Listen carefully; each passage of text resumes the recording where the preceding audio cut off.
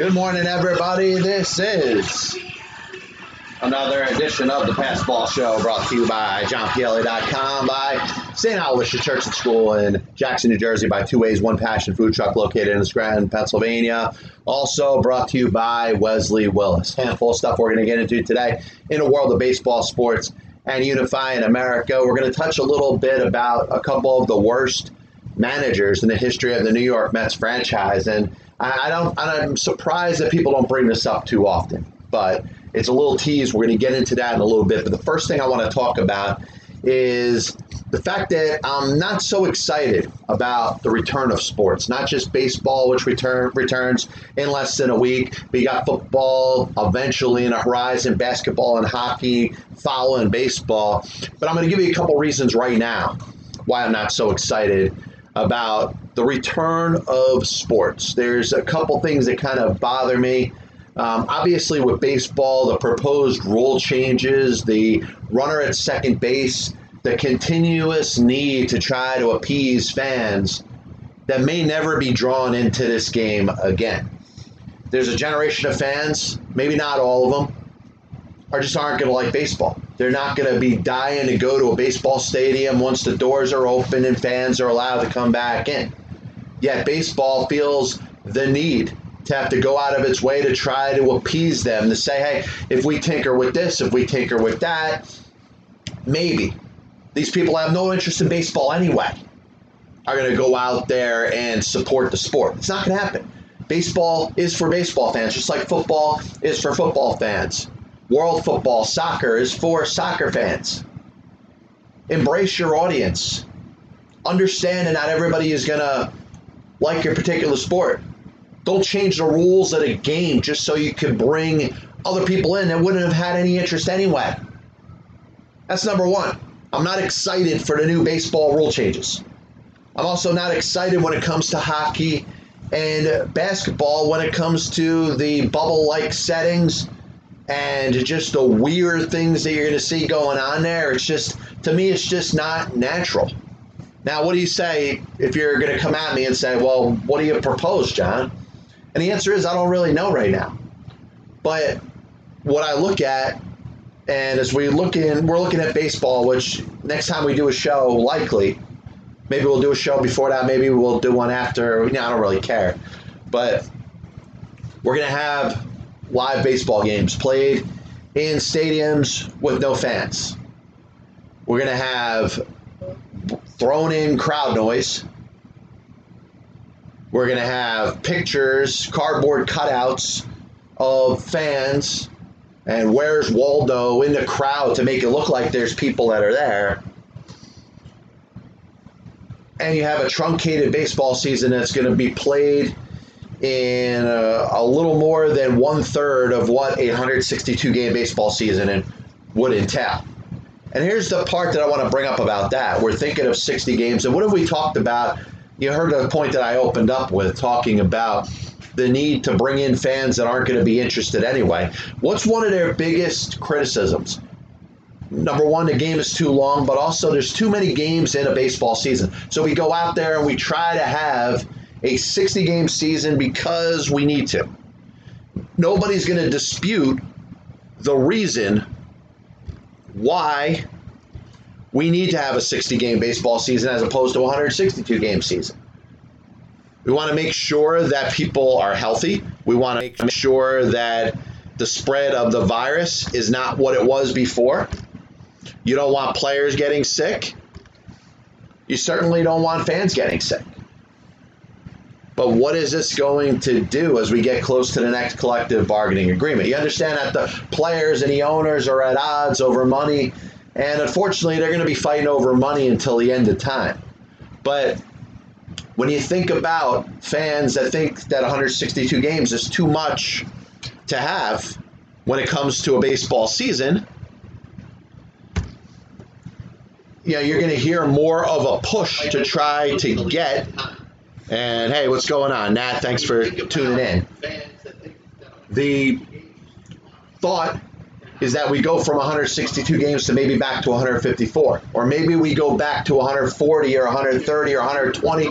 Or maybe for some reason we believe that 60 games in a Major League Baseball season is good enough, and we start going with this going forward, the next collective bargaining agreement, we decide that Major League Baseball is only going to be 60 games long, and then all of a sudden, all the virtues that we look into the game, the amount of hits you can get in a full 162-game season, the home run records that we talk about, the sanctity of the batting average, and all the stats that we try to make out to be more holier than thou are all of a sudden changed.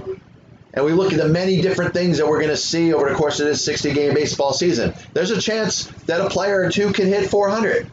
You're talking about somebody maintaining a 400 batting average for about 180 at-bats. That's possible. A player can slug, 700 or 800 over the course of 2 months. Pitchers, you can have an earned run average of, a buck and a quarter or, 1.2 or something like that. Because those are all things that happen over shorter sample sizes. Now, these are going to be recorded as full baseball seasons. And I think the people that are more into numbers may want to put an asterisk next to that. But my concern is what's going to happen going forward. And I am a little concerned that as we get close to the next collective bargaining agreement in Major League Baseball, the 162-game season that have grown to know and love, that has existed in Major League Baseball and in the American League since 1961 and the National League since 1962, is at risk of being severely cut. We survived with an 82-game NBA season. We survived with an 80-game National Hockey League season. We survived with 16 games in a National Football League, going to 17 games, and maybe forward a couple more. But 162 games is viewed by many of the naysayers when it comes to baseball as being a little bit too much. And I may agree up to a certain point. 162, maybe a lot. 6 months of baseball. If you play 5.5 months as a bad baseball team, it's kind of a waste of time. As a fan, you're excited when the season starts. You sure are likely to get behind your favorite team as long as they're good. And your team falls out of the race. It's a long time to think of the dark and gloomy days of summer. Football season starts and finishes, it seems like, in a heartbeat. And sure, it's the amount of weeks, it's the amount of games. It's the fact that there is a build-up for each game. You got, somewhere between 4 and 7 days between each one of your National Football League games. It's a build-up. There's that big crescendo and a recap of the game that just happened last week, stays in your system for a couple days. I get it. I get why football is probably, for a season length, is probably perfect. Probably the right amount of games and the right amount of time to have. You want to add a game to it, I'm okay with it.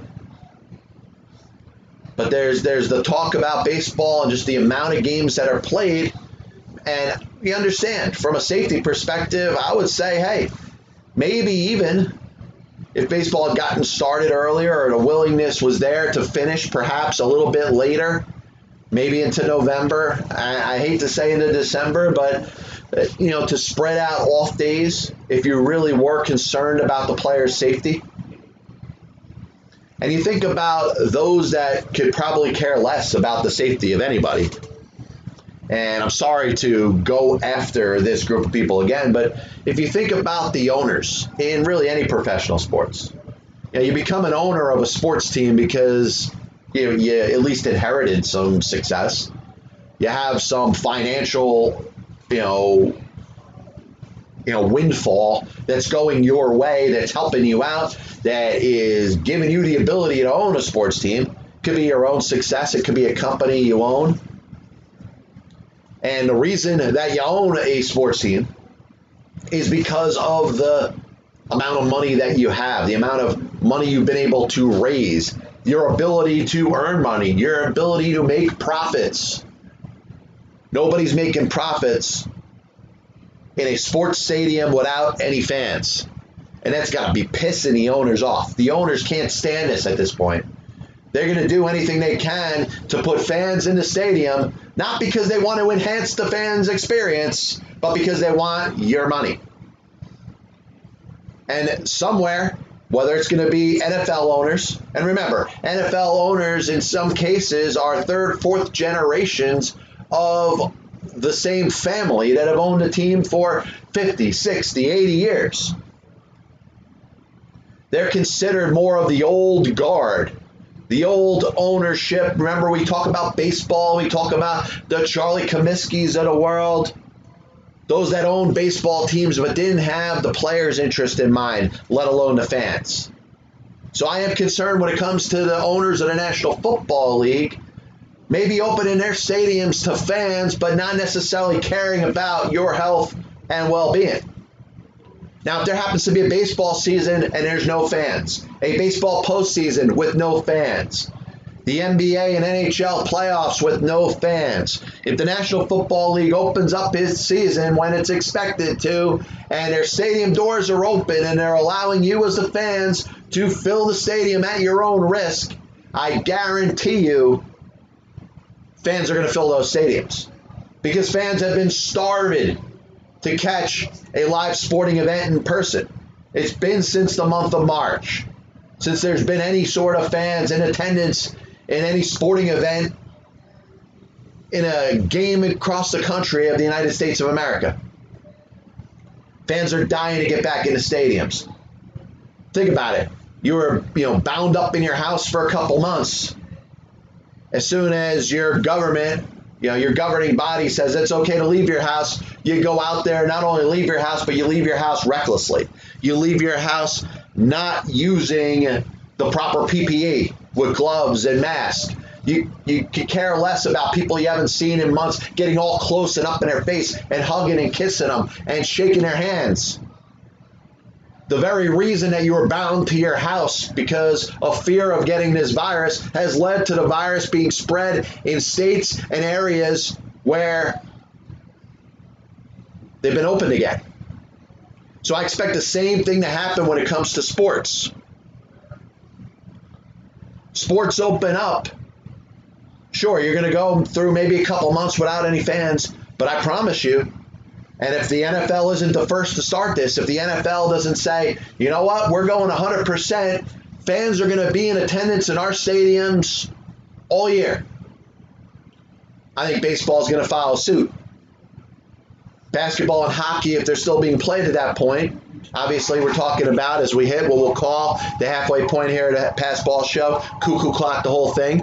Just a reminder, Pass Ball Show is brought to you by JohnPielli.com, by St. Aloysius Church and School in Jackson, New Jersey, by Two Ways, One Passion Food Truck, located in Scranton, Pennsylvania, and also our new sponsor, Wesley Willis.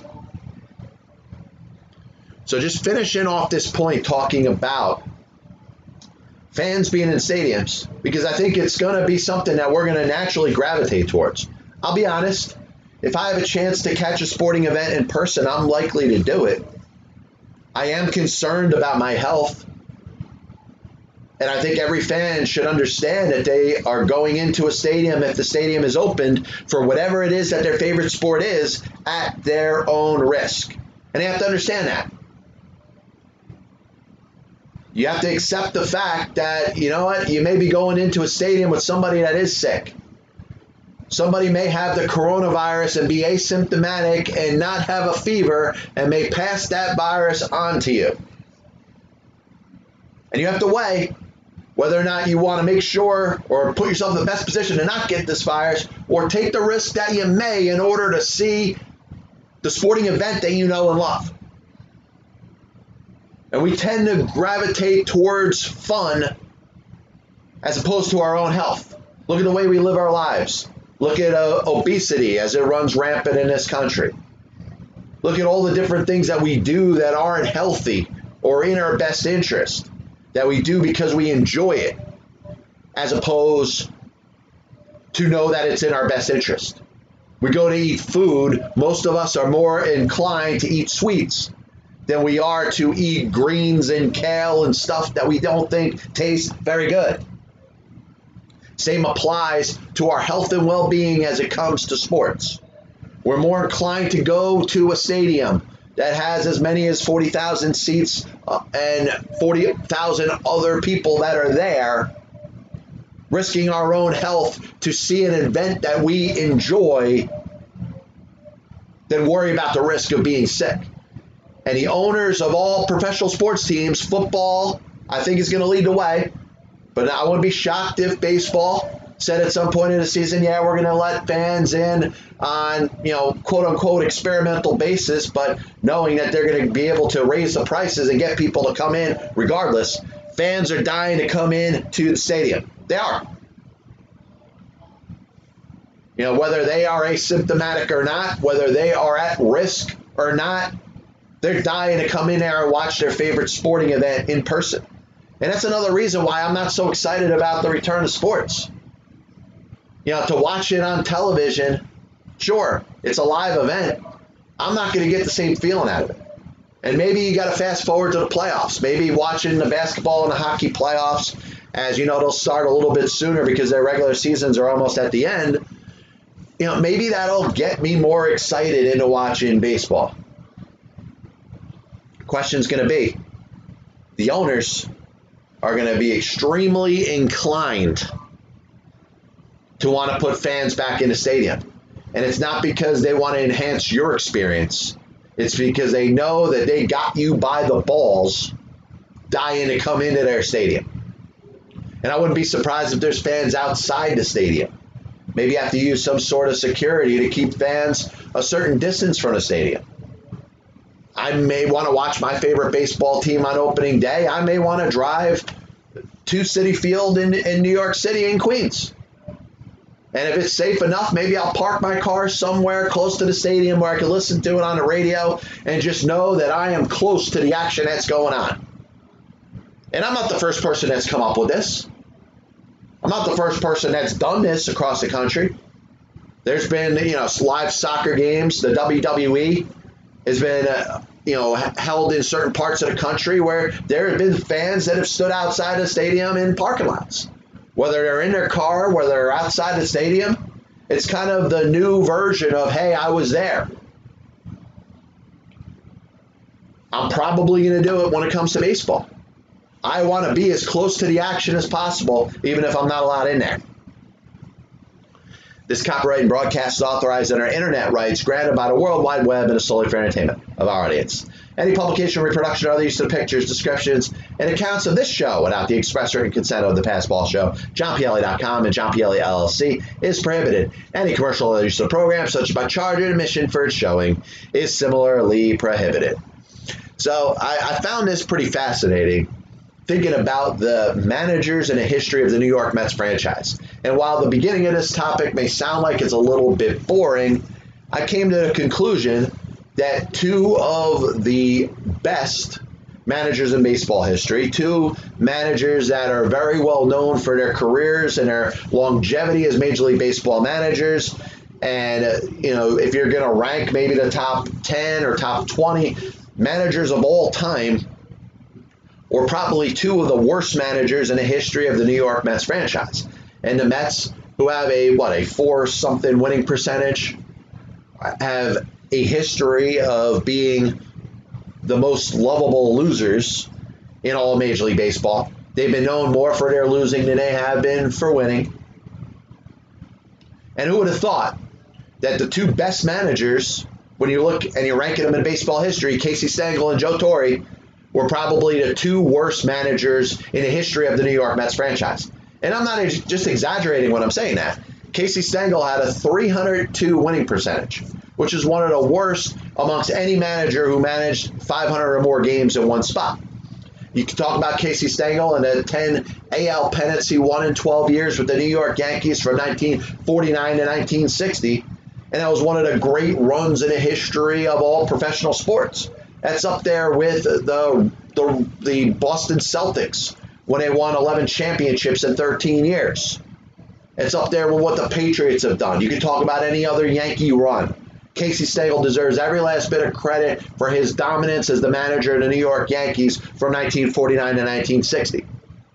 Before that, he managed the Brooklyn Dodgers and the Boston Braves /Bees.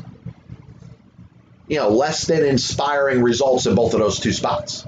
Now, you talk about Casey Stengel when he comes to the New York Mets and very likely inherits the worst team in the history of all professional sports. And that's not all on Casey. I'm not here to criticize Casey and say that he took a good team and ran it into the ground. That team was not built correctly. It was built to draw attention more than it was built to actually go out there and win. National League Baseball coming back to the city of New York.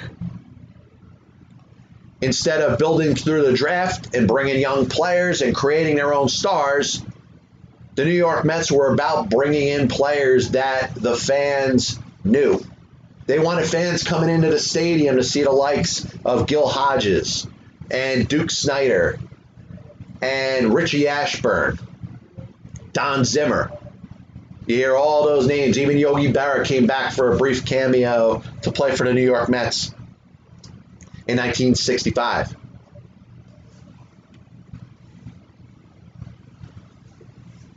It's interesting as you look back at it. And obviously, if this was to replay it and go back in history, jump in a DeLorean, crank it up to 88 miles an hour, and sit there with Doc Brown and Marty McFly and restart the New York Mets franchise, you realize you probably would have done it in a different way. And would you have hired Casey Stengel? Would Casey have been brought in there as your manager? Is this the guy that you want to lead your team of young players? And you would hope over time, as you get to the years of 1963 and 64 and 65, that the players kind of grow a little bit together. You start to see a nucleus, and you start to get excited about the future of the New York Mets franchise. Pretty similar to the Houston Astros of 2010 and 2011. They're rebuilding, they're starting from the bottom. Over the course of the next couple of years, you're going to start to see the fruits of the hard work that was put in. The Astros culminated with a World Series championship in 2017, and I understand you're going to hear a bunch of discussion about cheating, yada, yada, yada. But the bottom line is that when you go through a full-blown Simple Jack rebuild, you're going to have to go through some growing pains. But within those growing pains, you want to see some signs that the team is improving. And that didn't happen under Casey Stengel. And one of my mentors, one of my idols, one of the people I look up to in the world of sports broadcasting, Howard Cosell, said it the best.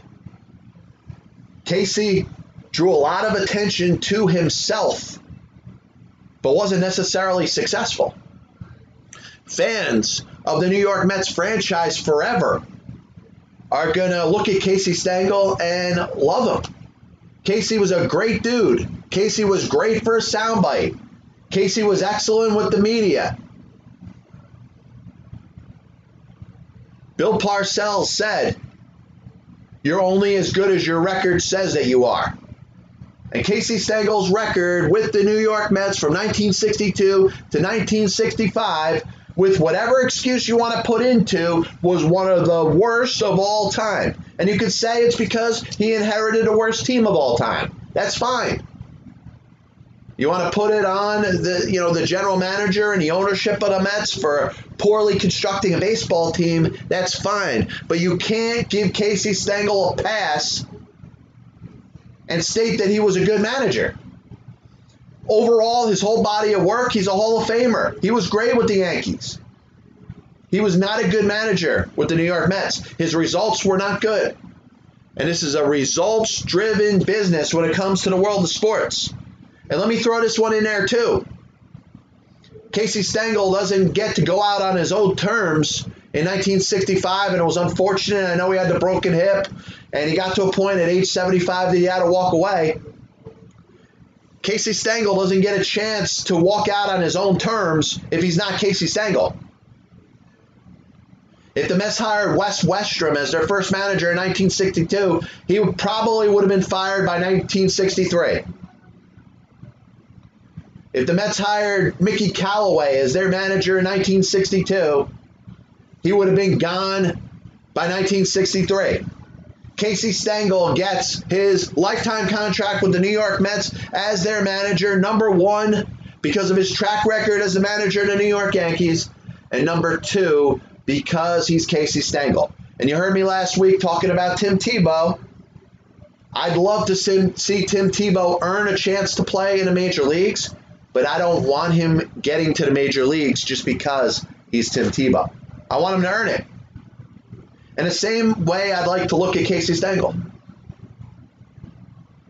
Does he belong in baseball's Hall of Fame? Absolutely. Was he one of the great characters and personalities of the game of all time? Absolutely. The life of Casey Stengel was a very well-lived one.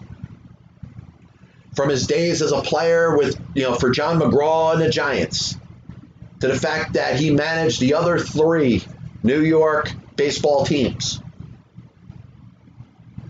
won 7 World Series championships and 10 pennants for the New York Yankees. He was a legend. He was an icon. He was a hero. All those things could be true, as well as the fact that he was a terrible manager when he managed the New York Mets from 1962 to 1965. I throw in the likes of Billy Martin and Leo Durocher, and you watch them take over subpar teams over the course of their managerial careers. Billy Martin did it everywhere that he went to. If Billy Martin was the manager of the New York Mets in 1962, they may have still lost 120 games. Would that team have been a little bit better? I'm not going to guarantee you that they wouldn't have gotten better. Billy Martin had that ability to figure out what makes his players tick. How to make players that may not be as good perform a little bit better. Look at what he did in Texas. Look at what he did in Detroit. Look at what he did in Oakland. None of those teams had any business finishing the season with over 500 records, and Billy Martin got it out of them. Leo Durocher did it with the early 40s Dodgers teams. He did it with the Chicago Cubs. He did it with the Houston Astros. Now, he inherited a good New York, then San Francisco Giants team, and I think Durocher was gone by the time they moved to San Francisco, so I stand corrected. But Leo Durocher inherits a very good New York Giants team, just like Stengel did with the Yankees. And he succeeded. Durocher won a World Series in '54, won a pennant with the Giants in 1951. But looking back on it, and I know it's sacrilegious to say this, it's not a popular statement to make. And I'm not really saying this with the intention to piss people off. But there was another, talk show host that ranked Casey Stengel as the number 5, the 5th best manager in the history of the New York Mets franchise. And I think that's completely asinine. I just think at the very least it's ignorant, not factoring in that Casey Stengel's performance in the 3+ seasons that he managed the New York Mets was awful. If I'm ranking the Mets managers as the best of all time for this franchise, I'll probably go Davey Johnson 1, probably go Gil Hodges 2, Bobby Valentine 3, Terry Collins 4, and I feel real confident about those 4 in that order. But when it comes to number 5, I got to go a long way before I mention Casey Stengel. Yogi Berra led the Mets to a World Series in 1973. In fact, the 7th game of a World Series. A couple of breaks and the Mets win that game and they're World Series champions. You look at Yogi Berra in a lot different of a light. Willie Randolph led the Mets to 90-plus wins, had a winning record his entire time as the manager of the New York Mets. He gets judged for the collapse in 2007. But his performance as the manager of the New York Mets was much better than that of Casey Stengel. So was Jerry Manuel. So was Joe Frazier. And I get that they inherited better teams. But they knew that going in. Casey probably had an idea that the team he was inherited was not going to be very good. If not, he wouldn't have made that statement, hey, can anybody here play this game? And of course, he always had a way with words. And I think we're talking about 2 separate things, particularly when it comes to Casey Stengel. And I'm going to talk a little bit about Joe Torre in a minute. But the aspect when it comes to how Casey Stengel is revered in the history of baseball, and particularly by Mets fans, You could say all the positive things about Casey Stengel, and you could also add the fact that his performance as the manager of the New York Mets was not very good. You have a .300 winning percentage as a coach or a leader in any sport. That's not good. You know, Burt Bell, the first commissioner in the history of the National Football League, had a sub-2 winning percentage as a coach in the National Football League. He's in the Hall of Fame. So is Casey Stengel and his record with the New York Mets as their manager. Now he's not in there. Obviously, Burt Bell isn't in the Hall of Fame for as bad of a football coach as he was. He was a pioneer. Casey Stengel is in because of what he did with the Yankees. He inherited a good team. Casey Stengel proved that if he had good players, he could go out there and win World Series championships. If he had bad players, well, you know what? You can't really judge anybody worse than him because he did as bad as anybody could do. Like I said, Casey Stengel can be revered in a positive light for everything that he meant to New York baseball, even with the New York Mets franchise. But in the same statement, you could say, without putting the guy down too much, that he did a terrible job as the manager of the New York Mets from 1962 to 1965. Now, Joe Torre, at age 36, becomes the Mets manager in 1978.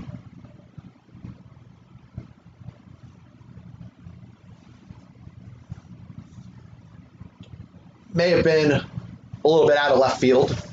May have been something that may not have been ready for yet. And I'm sorry, Torre took over in 77 as player manager. The Mets traded Seaver that year. Also traded Dave Kingman. Mets franchise is gone. Jerry Koosman is gone within the next year. Mets don't have a whole lot of talent in those late 70s teams. The fans know they stopped showing up. Joe Torre, as a new manager, a very good player, a popular player, doesn't have the same charisma as that of Casey Stengel. So fans aren't paying attention to the Mets. And Joe Torre has, a 405 winning percentage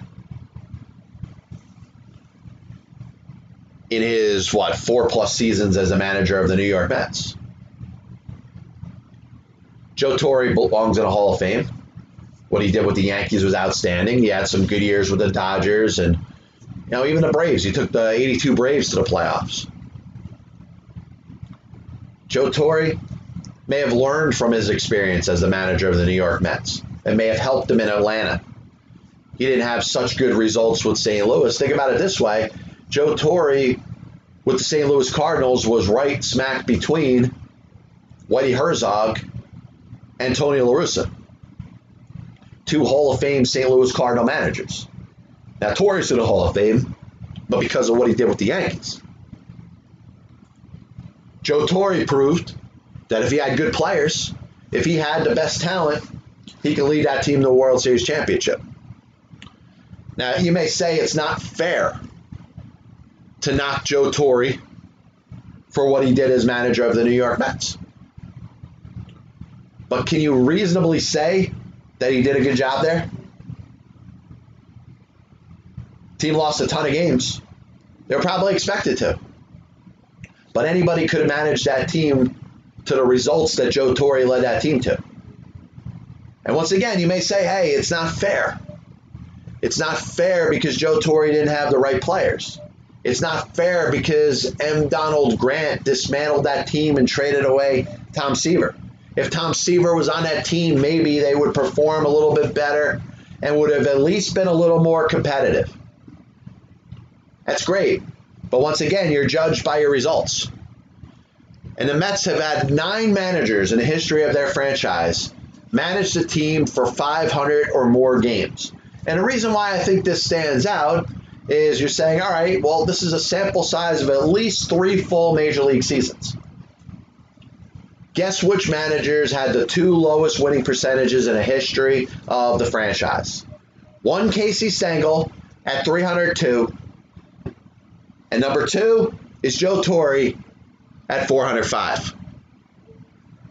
The 2 worst managers in the history of the New York Mets franchises are Hall of Famers Casey Stengel and Joe Torre. A little bit of a recap of the show today, and as always, I want to thank everybody for tuning in. This is the Passball Show, brought to you by Wesley Willis, by JohnPielli.com, by St. Aloysius Church and School in Jackson, New Jersey, by Two Ways One Passion Food Truck located in Scranton, Pennsylvania.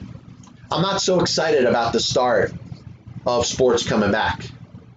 I do think the resonation within the crowd does make a difference. And I understand that for safety reasons, we're not going to have fans for a little while.